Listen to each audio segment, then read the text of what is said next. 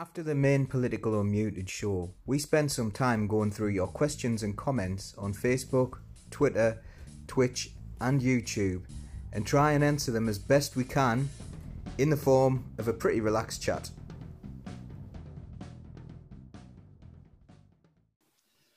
Welcome back. Every time I finish this first section, I go through and Barbara's watching it in the conservatory and I say, aren't they fantastic?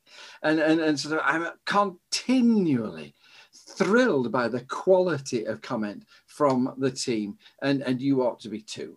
And sort of, but so we take this and I hand over to Sam, who's going to lead us.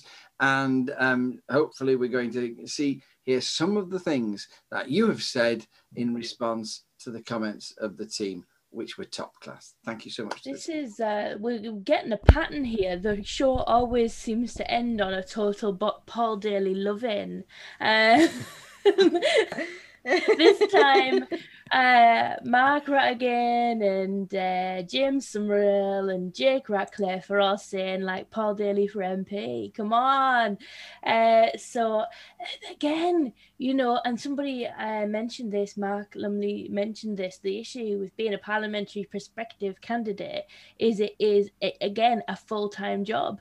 So unless you are independently wealthy or have some just very wealthy friends, it's very difficult to get on with politics. If you talk to anybody who has done it and talk to them about the sums of money that they have, I know of people who have had to remortgage their house in order to finance them getting on in politics. You know, it caught, like, and I said before, you know, I'm in a situation at the moment where I'm finding it very difficult to get a job, and I know that part of that is because I'm involved in politics and people don't know how to cope with a political person of working age, because only 5%, is it 5% or not 0.5% of councillors are 35 and under? I don't know, I can't remember. Anyway, it's one of those. Paul?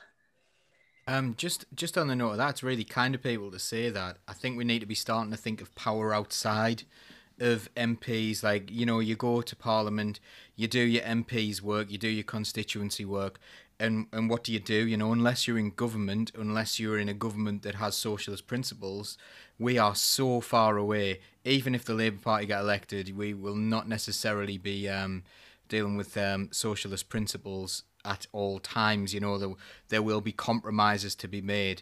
What we need to be doing is empowering people, empowering working class people to, you know, take control of their own communities in a really positive way, you know, build things for their own communities.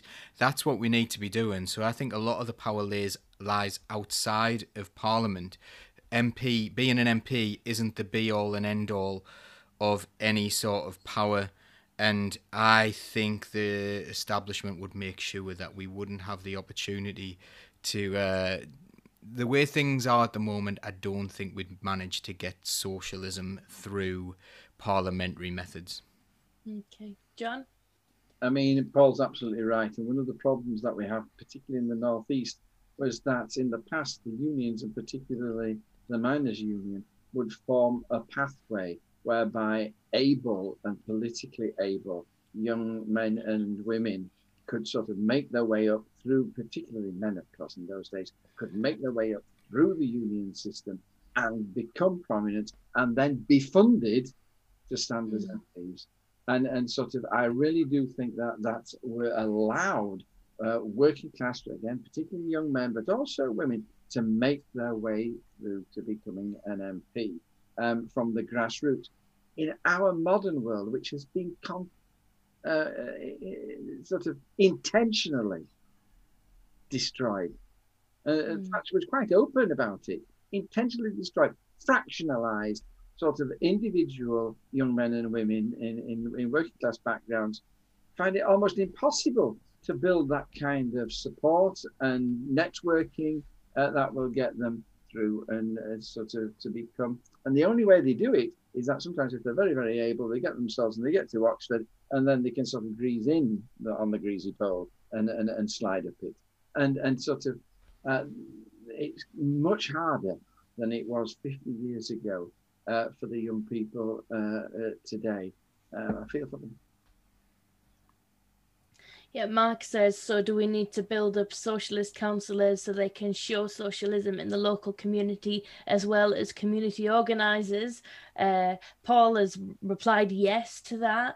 I think this is something as well that I keep coming back to, because there are lots of people who are very despondent within the Labour Party about the fact that our leadership is doing things that we might not like.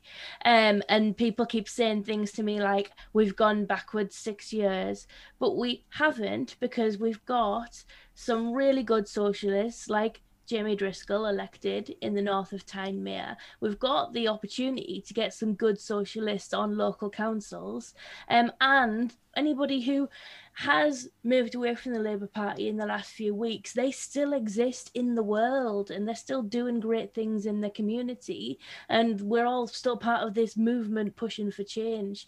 So loads of people have been switched on to politics in a way that they haven't before, and switched on to the idea that society can change in a way that they haven't before.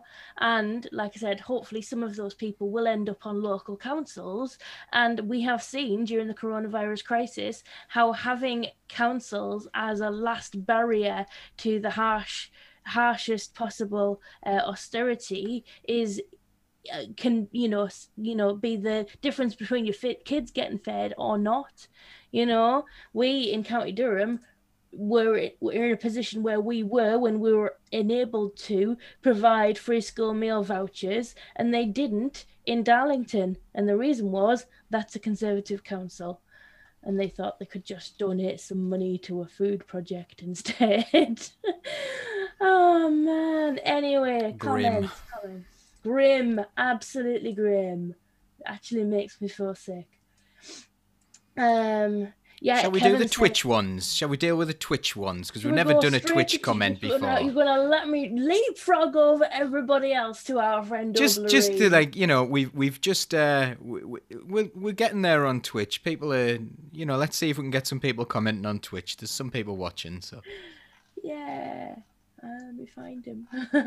What was in the chat? Said, oh yeah, they will still be in the chat, won't they? I put them on my mega document, which obviously did not help. Yeah, Ublareem says, in your socialist world, do you believe in private property? Laura? I'm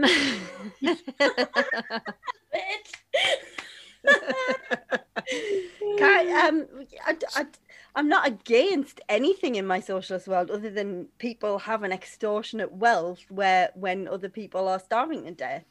It depends what he means by private property. I have a mortgage, and I'm paying for this house. Would that make it private? If so, then yes, I agree with it, because I like to have my own house and to have my kids stay under it. But I would also welcome the opportunity for everybody in the UK to be able to do that. So I guess that would be my answer. I may have got his question entirely wrong, and if so, I apologise. Or her question, I don't know who you are. And hello, and thanks for joining us on Twitch. Stuart? If by private they actually mean personal property, so a house is personal property, and then there's public property. It's not really private property, is it? So it's personal. You're allowed to own a toothbrush as a socialist. Don't worry. Yeah. Okay. Paul? I think that given what it's kind of related to what Laura said there. We've got a mortgage now. So really, the bank owns our house. Really. Like, we don't own it. In 100 years or something like that, we might. And then it will be taken off us for adult healthcare. So actually, no, I don't believe that system works for most people. I believe that things should be secure, and I believe that people should have their own secure place where they know they're not going to be kicked out of. But I believe there are so many different ways to fund it. Like if a bank that has to get its finances from the Bank of England in our country, who invent money, if they have to get their finances through that, then why don't we have a people's bank where they would supply you something on the terms of a mortgage, but actually you get something back. When there are so many models where this could work, and we don't need to have vast wealth. What I massively disagree with is things like land banking and stuff, like, so I don't know whether I don't think property can be seized from people in a short-term thing, but I think we could move towards something that is a lot more fair, where money works for us rather than working for a few billionaires. So it should work for the public rather than for billionaires. Sure. John, do you have a word on this? I do. Newton Acres, there were no private houses until the 1970s. And it was all council housing, intentionally selected. So that was the model of the welfare states that we were wanting to move towards in those days. And we didn't regard ourselves as a communist country at all. That was the welfare model that everybody thought. And the manager will live next door to the mechanic. And this was Beveridge, and he was a liberal. He wasn't even Labour. What happened in the Soviet Union was they tried war communism, and they tried the kind of extreme. There is no private property, and sort of you all work what you give, what you can give in work, and you take what you need from that work, and it didn't work. And Lenin was the guy who reckoned sort of people have to have something to work for that they can have for themselves, and the new economic policy brought that in. And when Stalin abolished it, he was only able to keep hold of that non-private property model by the most horrific tyranny. And so this is why I'm a democratic socialist. I'm not a full-on socialist. And democratic socialism, as far as I interpret it, is one way. Yeah, I can have a house, and sort of I don't have to car share. I can have my own car, and sort of yes, I can benefit personally from the fruit of my very hard work, and yet what we have to do is make sure that everybody benefits. Everybody has a home, and that they're all not just safety nets, but there are opportunities for everybody to prosper and have aspirations. So in my democratic socialist world, I allow private property, but I absolutely agree with Paul. The point is that we have in a world now where sort of vast numbers of people have nothing. And even what they've got, they owe to somebody else, and sort of other people have wealth beyond anybody's wildest imagination, and that's clearly gone too far the other way, and we do need to claw it back. Yeah, I was just remembering something I read, and I can't remember the actual number, but I will look it up because it's interesting. They did do some research into like at what point in your income your welfare and your well-being peaks, and it's something low, like, well, I say not low like it's still a lot of money, but it was something like 35-40 grand. Like once you reach that level of money, more money doesn't make you happier. So why do you need it? Yeah, it's a security thing, when isn't you it? don't have to borrow. The key point is when you don't have to borrow. The key point is when you have enough money behind you. So when the washing machine breaks, you buy another washing machine, and then you can replace that money. You can borrow from yourself. Sort of at that point, your money worries largely shed away. And Barbara and I only ever fell out about two things: money and the children. And sort of when sort of you reach that point of income, and you're absolutely right, it is quite low. You don't need huge six-figure sums to reach that point, but in fact you can be very, very comfortable. Would that change? Because right now you're talking about security as in getting a home and having extra money are like game pieces in the capitalist game, would people naturally move towards, social housing if there was an abundance of social housing? Would people be less inclined to feel the need to seek security and ownership if there was abundance of alternatives? I think didn't Thatcher made a load of mini capitalists, didn't she, when she the right to buy, and I think people really appreciated the right to buy because they could own something finally, but I think there's a compromise there because that meant they had to pay for everything, they had to look after it themselves. I think there should be a way where you've got absolute security in that building always being yours, whether you fall on hard times, whatever. If you can do that, or something equivalent, or maybe downsize at a different time in your life, or whatever, that could be something that is run by the state or run by local authorities and run by actually smaller and smaller democratic groups. That's what I would like to see, really. So yeah. I don't know. So my socialism is about allowing people to earn as much as they want, but once that money is no longer bringing them any material goodness into their life, making sure you're taxing it enough so that people can be redistributed at the bottom, so that we're not having people who are starving or homeless. There's no need for people to be starving or homeless. There's no need for people to be starving when we throw 25% of our food into landfill. There's no need for people not to have clothing on their back when there's enough clothing in this world to clothe the entire population for 10 years. I've recently finished Malcolm X's autobiography, and he was talking about when he went to Mecca and he was Africa, and he was explaining to people that farmers would throw away food when it wasn't profitable to sell it. So when it reached a certain price tipping point, they would throw away food despite, and people were saying, well, what about all the starving people in the world? And he said he didn't have the heart to tell them that there were people starving in America at that time. And they were throwing away food, they were landfilling food.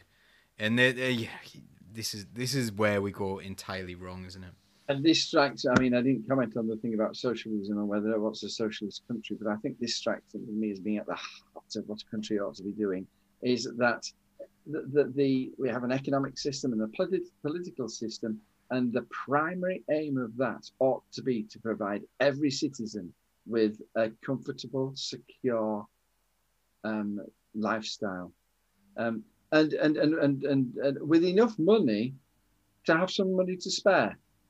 So you can waste a bit and sort of where you can lose £10 just through carelessness, and it's not the end of the world.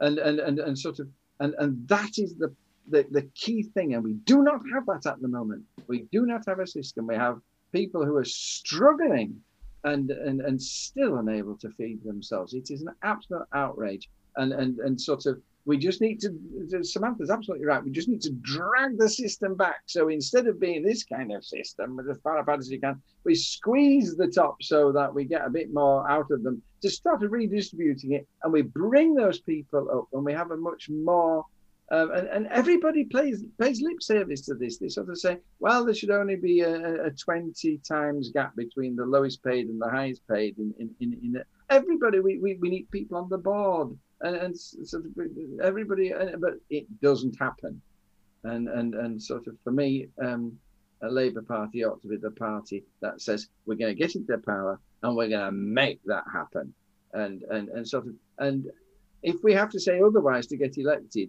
I'm not interested in getting elected. There's no point in having a Labour Party that's going to leave it out there for me. No point at all. Sort of try and find another party. Yeah. Indeed. And also, and we will get back to the comments, it's just people talk about food banks like food banks is the thing. We are so far past food banks now. We've now got organisations growing that exist to fill the gaps between people who can't access food banks. Like, the problem is so much bigger than food banks now, to the point where, you know, you've got organizations. I mean, most of you will know this, and probably the listeners will know it too. You know, the fact is, you can't just give somebody food and expect that they've got the money to actually cook it. You can't give somebody food and expect that they're going to be able to, you know, cook it. Let's just stick with cook it for now, because so yeah, it is. We've started a new grants scheme at Shildon Town Council, and I've just approved 2 grants for people to get a washing machine so they can access basic personal hygiene. You know, that's the world we're living in. People don't have the money to actually eat while they wait to start a new job. You know, John? I'm breaking my own rule here, because I'm talking, and we want to hear what the people have said on the comment. But I came across today the right to eat, and Liverpool have passed a right to eat motion, and there's an EDM and a petition about people have the right to eat. And one of the things that was mentioned in that Liverpool debate in the chamber was that to eat at a level of nutrition which is regarded as healthy. Somebody on, now it was either on benefits or on the minimum wage, I can't remember it, but that person would have to spend 70% of their income on food. And it isn't, you just prompted that it isn't just about getting something that you can shove down your throat. It's about the quality of the food, and yes, the ability to cook it nicely, and not just have to have porridge every single day of your life, because that's the only way you can make meat. I'll shut up and let you do the job. Anyway, we'll go on to Oblarim's other comment, which was that he believes that Joe Biden, his prediction. We will come back to this because we're obviously going to be doing this show forever now. So we'll be there when it happens. Oblarim says Joe Biden will take the USA into another war. What do you think about that? Any takers? I think the USA have only ever not been at war where they invade another country for 2 years of their existence. I believe there's a statistic around that. Someone will tell us in the chat. Yes, yeah. Joe Biden will take the USA to war. The USA are always at war. The question is whether it's I don't believe there's ever a just war. Please argue with me about that. But it depends whether it's a controversial war, like somebody close to home sent us on, or whether it's one that they think is legitimate. I don't know. I think it's hard. It's really difficult because I've got my eyes open that Joe Biden is not the perfect candidate. For me, it would have been Bernie Sanders that up there. But it got to the point where it was literally anyone but Trump. I don't think he's bad. I think time will tell. I think Paul's right. Yes, they'll go to war about something or other. It's just a case of what that war will be. I don't know. And whether we'll get involved in it. Oh, oh my God. The war against fascism's always just. Yeah, let's do that war. Let's do that war. Happy with that one. Spanish Civil War. Spanish Civil War. Yeah. The comments. Oh, if you ever want a history buff on any sort of war or Spain or Irish protests, get Simon on. He knows everything. Coming soon on Socialist Think Tank. Yes, absolutely. What do you think, Stuart or John? Well, whether he'll go into another war, I think it would be interesting to see if he finishes any of the ongoing ones. I didn't understand the question really, sort of, or the statement. I mean, I don't know on what grounds he's saying that. Sort of. I mean, there's a school of thought that Donald Trump was less militaristic and more isolationist than a lot of other presidents have been. Right. There's a school of thought. There's some merit in that. He spoke to North Korea and he seemed to get on well, and then they did this little silly thing, this silly ego thing. But generally there wasn't a nuclear war there. Did he start a war, Donald Trump, at any point? Did he? I don't think he did. I don't think the USA have embarked on a new war in the last 4 years. And he did at the beginning of his term. He started talking about leaving Afghanistan and leaving Iraq. He nearly started one with Iran, but he didn't. He helped to oppress Palestinian people. Is that a war? I don't know, because Palestine isn't considered a state. But I don't think Donald Trump took the USA into a war, whereas I think this person may be suggesting that Biden will. Stuart? I mean, is it because he thinks Biden is just a tool of the military complex in America? And so, we're just going to go back to the old kind of, Paul was talking about. Maybe. Stuart? Back on the idea of maybe Biden closing off some chapters of war going on elsewhere, with, the big plans and the promise of change, would it not make financial sense to start to ease back on, America's ongoing issues with war? Spend the money on something more useful rather than military-industrial complex. Yeah. That improves people's lives rather than kills people. We will certainly see. I mean, I think what we see more often now in global politics, global warfare, is, using other states as proxies for whatever you're trying to do rather than getting your hands dirty yourself. And I think that there was a lot of Trump agitating behind the scenes on places, wasn't it? He recorded phone calls asking about, was it Ukraine or something? I wish I had a better memory for these things, but I'm busy relearning how to do long division at the moment. So, oh my gosh. Why do you need to learn long division? Well, I don't know, actually. I'm confused. I've forgotten how to multiply numbers as well.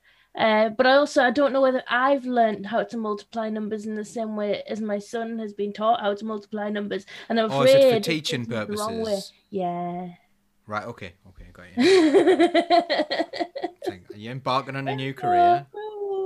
No, absolutely not. Because I was good at maths once, long ago.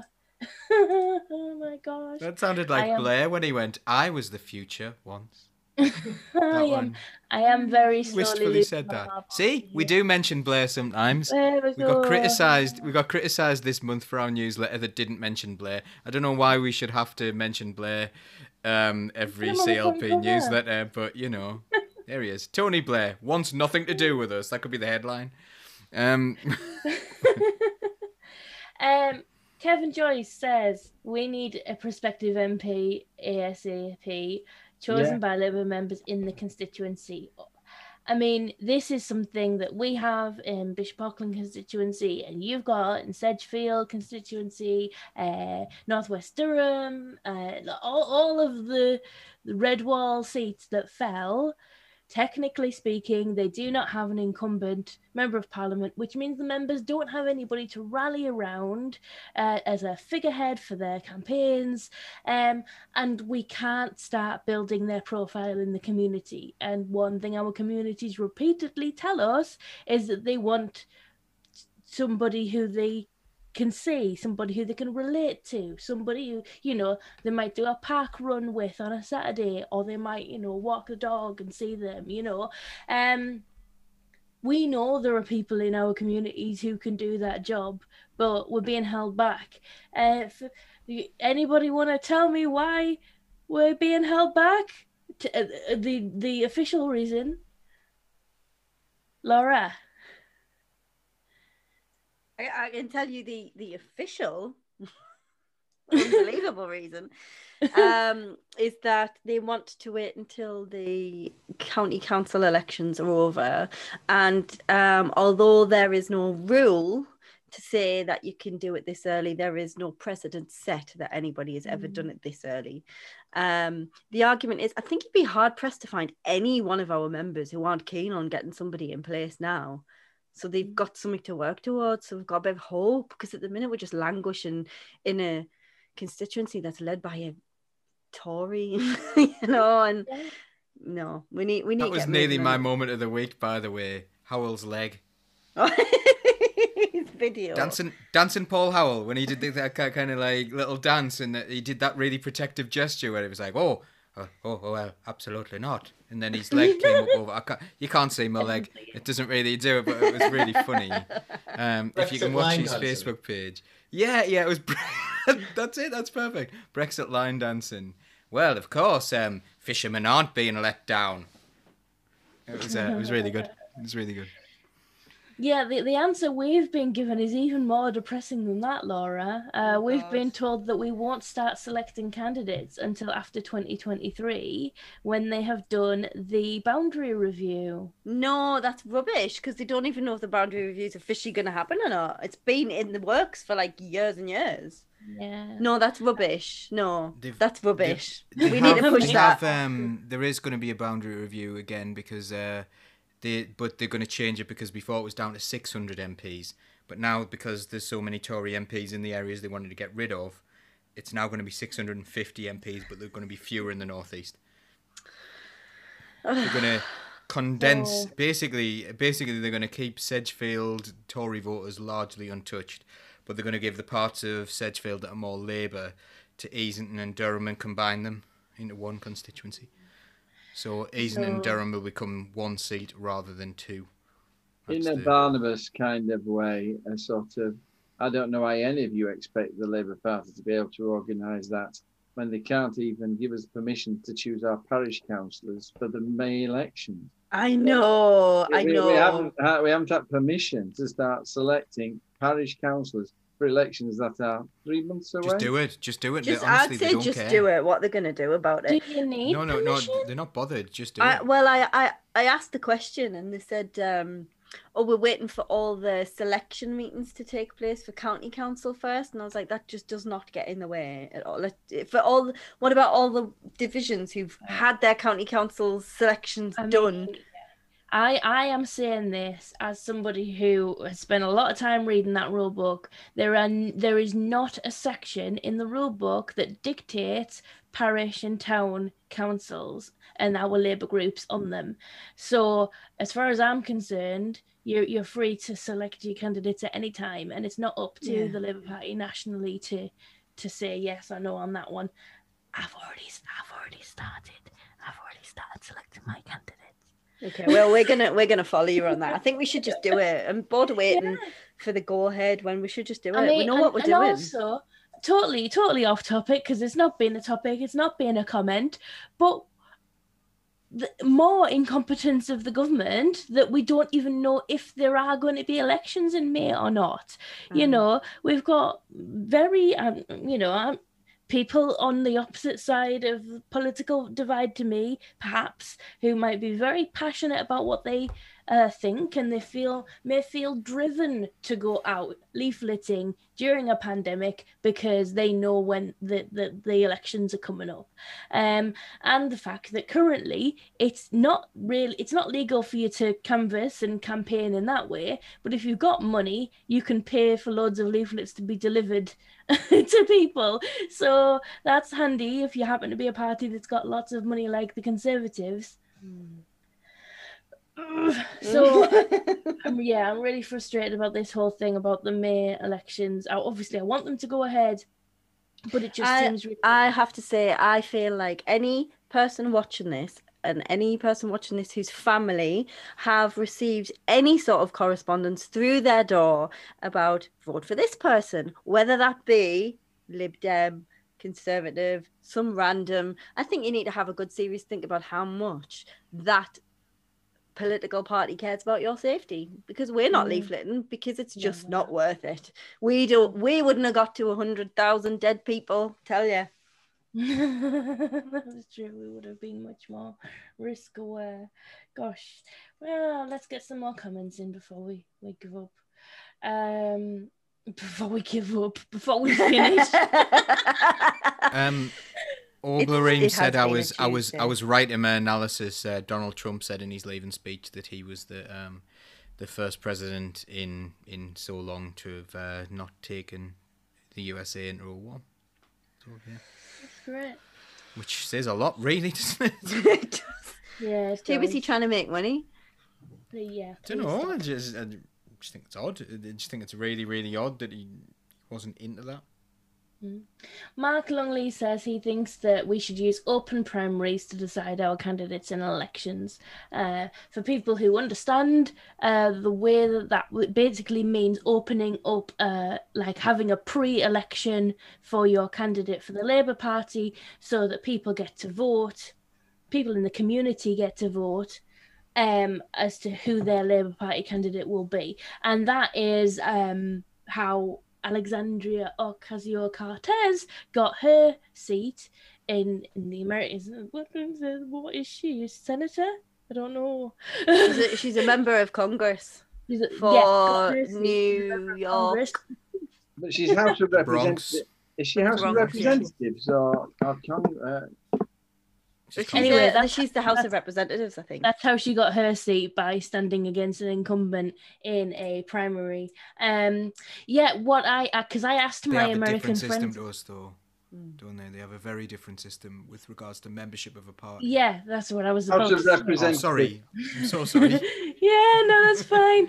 Yeah, I asked because I was very interested in this. And I asked my American friend, and she said, yeah, when you register to vote, you register as a supporter of a political party, and you basically then become a member of that political party, and it doesn't cost you money. Like, she thought it was really strange coming over here and then having to pay to join the Labour Party. She was like, but surely these people want access to me. Why am I paying for this?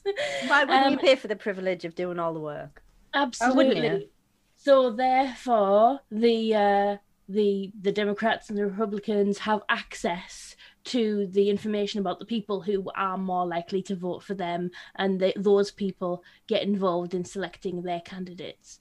So that's the system, and it's when she first explained it, I was like, whoa, that's a bit strange. Like, you having to basically tell the government who you're going to vote for. That seems very dodgy, because then they could just not deliver you your voting papers, you know, like. But yeah, it works apparently. So there was a lot of positivity about Laura's vaccine rant. Al Mac and Maureen were like, get in there, Laura. And a fair bit of support for my throwing in the religious philosophy in the middle there. My degree was philosophy, and everybody said, what are you going to do with a degree in philosophy? This.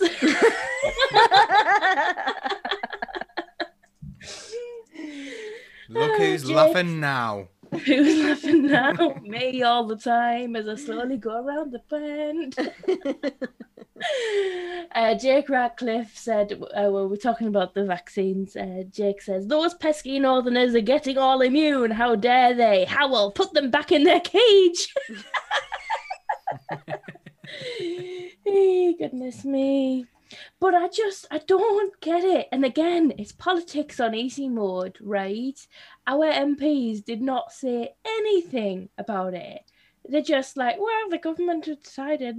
You know, you stood on a platform of looking after us. You stood on a platform of standing up for us. But every time there is something where you've got to choose between standing up for us or getting a take in your Conservative Employee of the Month book, you choose you choose getting on in your party because you're all new MPs, and when Boris does leave, you want a job with the next guy. Like, It's full circle though. It's back to what I was saying at the beginning. You know, we've got all these problems in the world, and people want us to justify ourselves for supporting socialism. Like, rah, what are you gonna do? Like, you know, how do you justify being a socialist? Well, how does anyone justify this?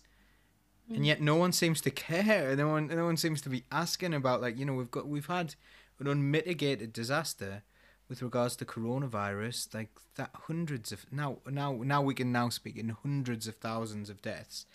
When they were like, 20,000 would be a good outcome, and we were horrified at the idea of 20,000 being a good outcome. We're now in the hundreds of thousands, and really they're not being held to account. And tell you what terrifies me as well, Labour are behind in the polls because they want to be seen as being largely supportive of the government. And perhaps that's the reason that the public don't really understand that the government response to this has been negligent at best and corrupt at worst. Musa says, rather than reallocating the vaccines, I wonder if, there's some wisdom coming here, mind. I wonder if anyone from the government has actually asked health professionals here, what are you doing that the rest of the country can learn from? I mean, yeah, we will be, I mean... Lots of Labour county councils, maybe we could say. Maybe they were better. Yeah, maybe we've got. We argued that at the time, and that's not like, that sounds a little bit flippant, but we argued it at the time that free school meal vouchers, there was a plan there. You know, I'm all for devolution of power down to local people, and I think Durham County Council were ready. The Durham County Council have a lot of critics, and you know, I'm sure that my politics are to the left of many people in Durham County Council, but I believe they've acted really well over coronavirus and have something to be quite proud of. Really, I think the people of the North East should be quite proud of the way we've managed to handle coronavirus in comparison to other counties. I agree. And we're climate change champions. Thanks to John. I liked your post, John, about the snow. You were like, climate change champion for only 6 months, and already I've sorted winter. We've solved winter, now we've just got to do all the other stuff. Oh, that was horrendous, though. Like, please don't ever snow for 3 weeks ever again. Goodness me. And of course, the year I decide to run every day in January. Can I just say I got into awful trouble for that joke? I bet you did. I got it in the neck from a lot of people. And just to remind everybody, weather is different to climate, and the climate continues to go wrong. I haven't solved the climate. It just sort of happened to give us some extreme weather. You're not allowed to have any humour, are you? You're not allowed to have a joke. No. Unless you're Boris, and then you can, everything horrible you say about people. He was only joking. He was only joking. The letterbox thing, he was only joking. Being right, that's the thing. Yeah, you know, so he gets politics on easy mode again. John can't joke about that, which was clearly a joke that was offensive to literally no one. Yet he can say this is an offensive thing that actually can be statistically tracked to a trigger in racist hate crimes. And he was just joking, though. That's fine. Yeah. You really annoy me now. I'm remembering things Boris Johnson said. Like, perhaps if we were to take it on the chin and let it move through the population, then hundreds of thousands of people would die, Boris. Congratulations. That is exactly what would happen. They didn't say that, though. They missed that bit out, yeah. It meant they didn't say that. Those who were amazing would totally be fine. When he said that, he was actually not saying that. So I've seen people deny that publicly, that he said that. It's so wrong. Yeah. And also how Boris Johnson's got the weight of the world on his shoulders, and we all feel sorry for him because I wouldn't want to do that job, and you know he's got to do it.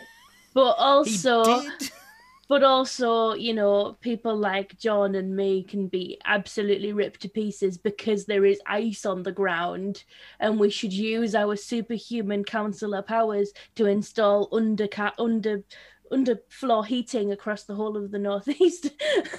Absolutely. And why have you two been digging bloody potholes everywhere? Yes. Oh my gosh.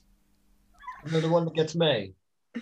When they go, well, he's only had the job 6 months. He's only had the job a year. It's like, he voted, you know, so the kids couldn't eat dinner, you know, to starve kids. It's not about how long he's been in the job for. That's not going to change.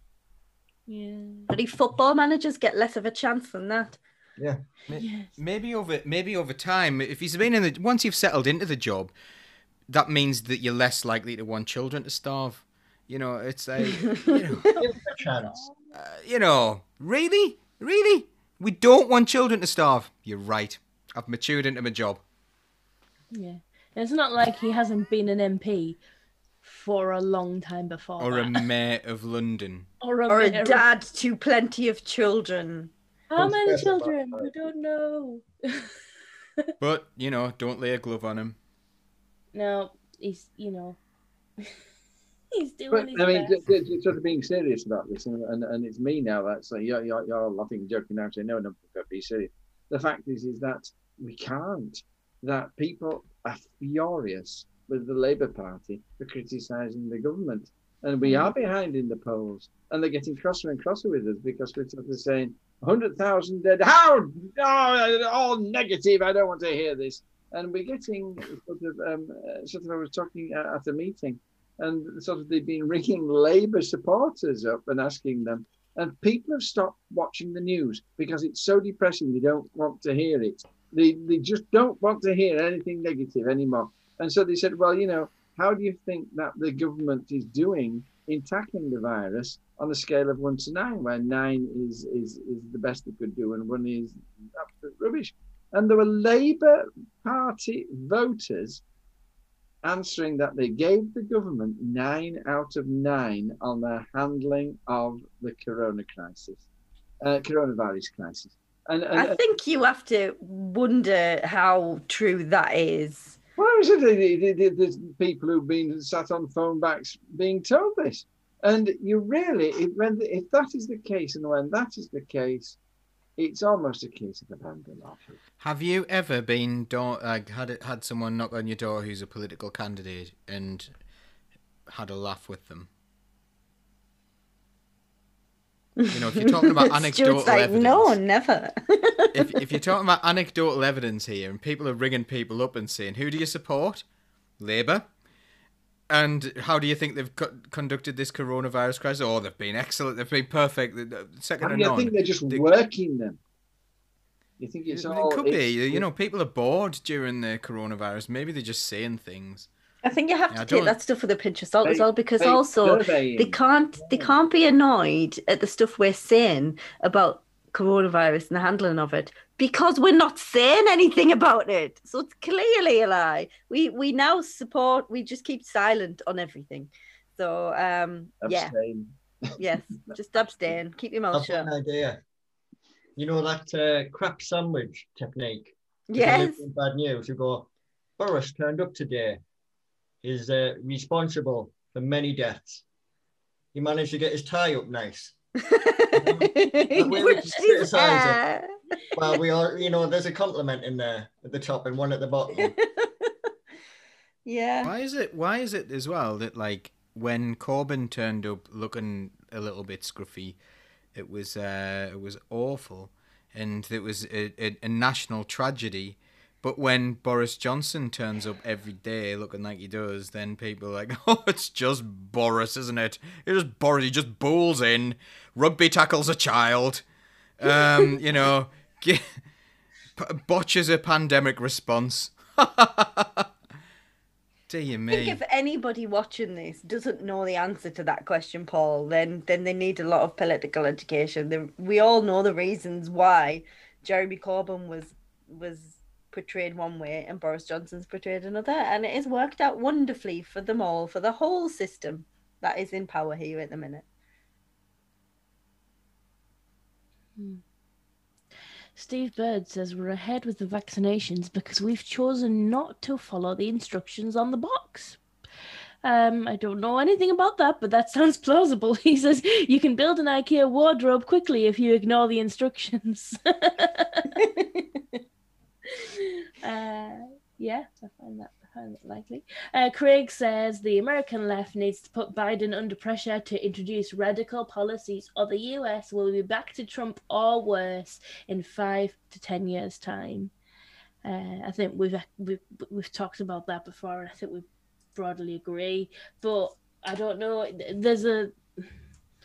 I think the level of leftism that I would like to see and the level of leftism that is needed to not stop fascism, there's a gap.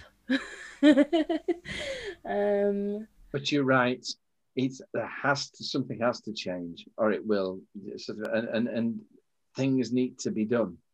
Things need to be done because people are like that gentleman I was talking about earlier. They're getting angry and they're going off seeking more and more extreme. And in America they've got guns, of course, solutions. We've got to change the way life is for large numbers of people, or you will get the backlash. You will regret it. And one of the truths about history is that all the big changes that have come, very often they've come out of fear, not out of philanthropy. Quickly on the subject of socialism before we do wrap up, lots of love for Cuba in the comments. I think I need to go to Cuba. I've never been. I mean, obviously, I'd like to go to Darlington at the moment, but like, I'm shoot for the moon and you'll end in the stars. I'll shoot for Cuba and end in Skegness.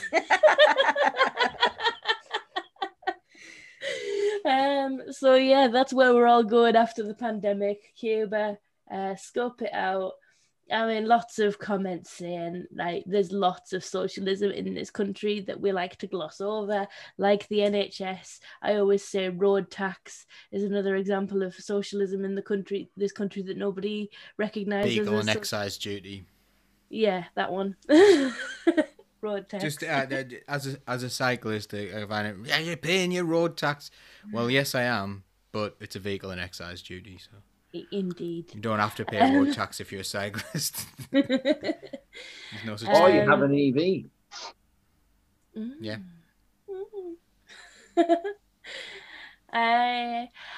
Speaking of potholes, are you satisfied with the quality of the pothole repairs that have happened recently, John?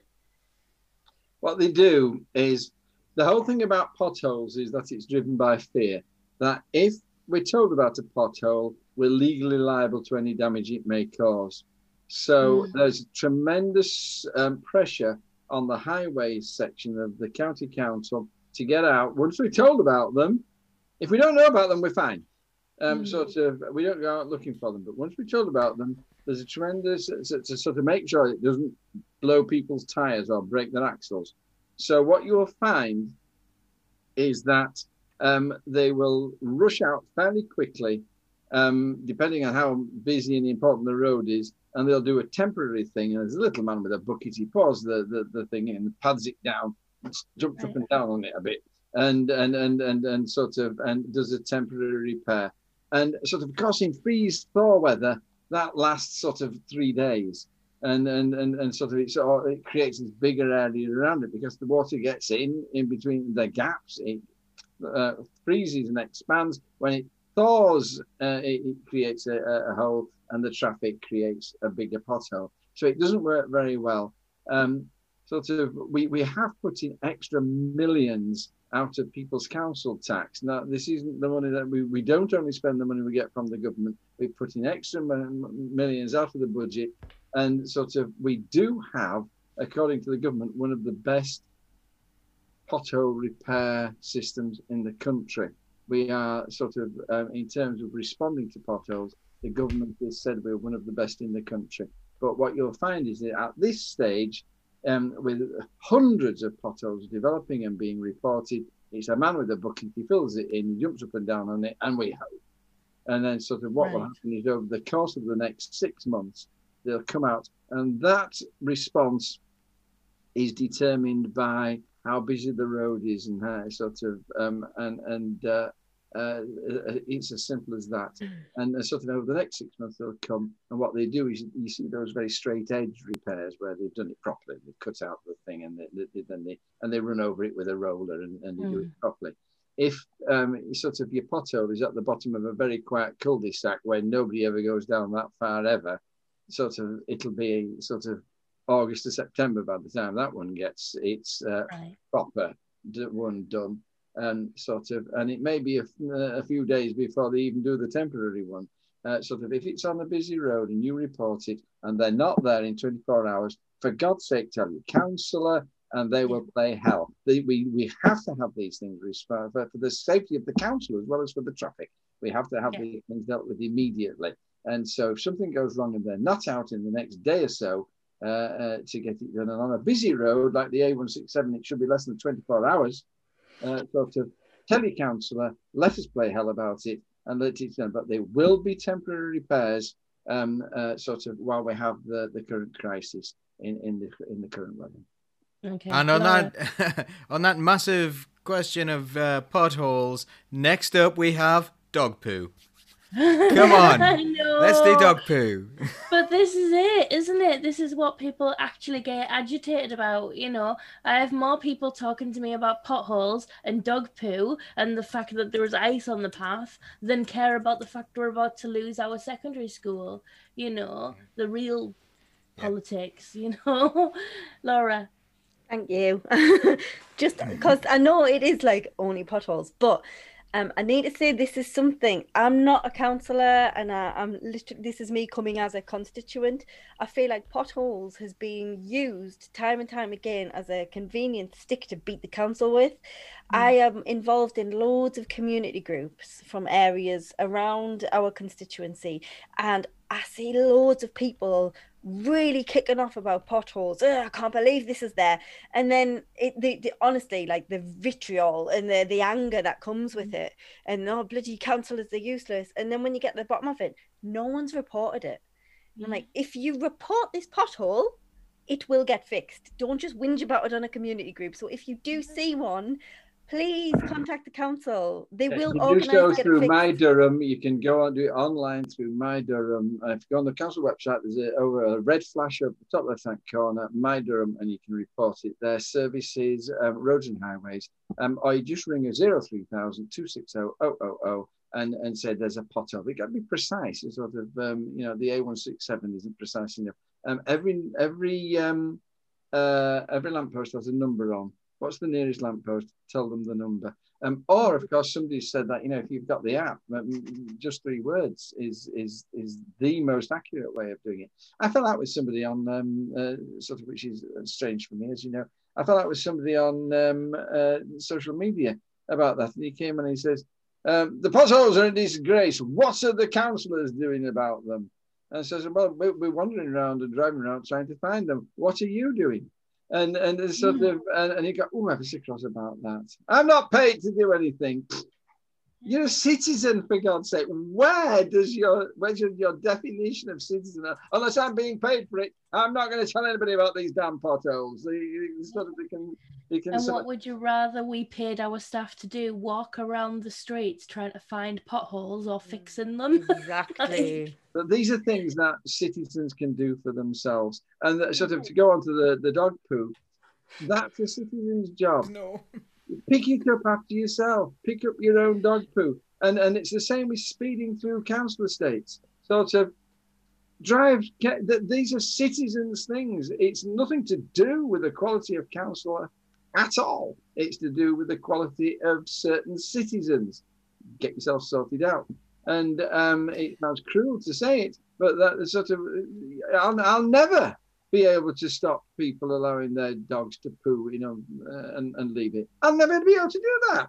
Sort of, it's got to come from a sense of community, of socialist interaction, Paul. Right, there we go. That socialism does work. We've just explained it. There you go. Right, it is definitely time for us to end. Thank you very much for everyone. 233 comments, plus the ones on Twitch. Thank you, everybody. And there are still 14 people with us. Well done, you bedtime. That's stamina, that. Yes. So we're going to say bye-bye, everybody. Bye. Thank you. Bye. Keep the red flag flying here.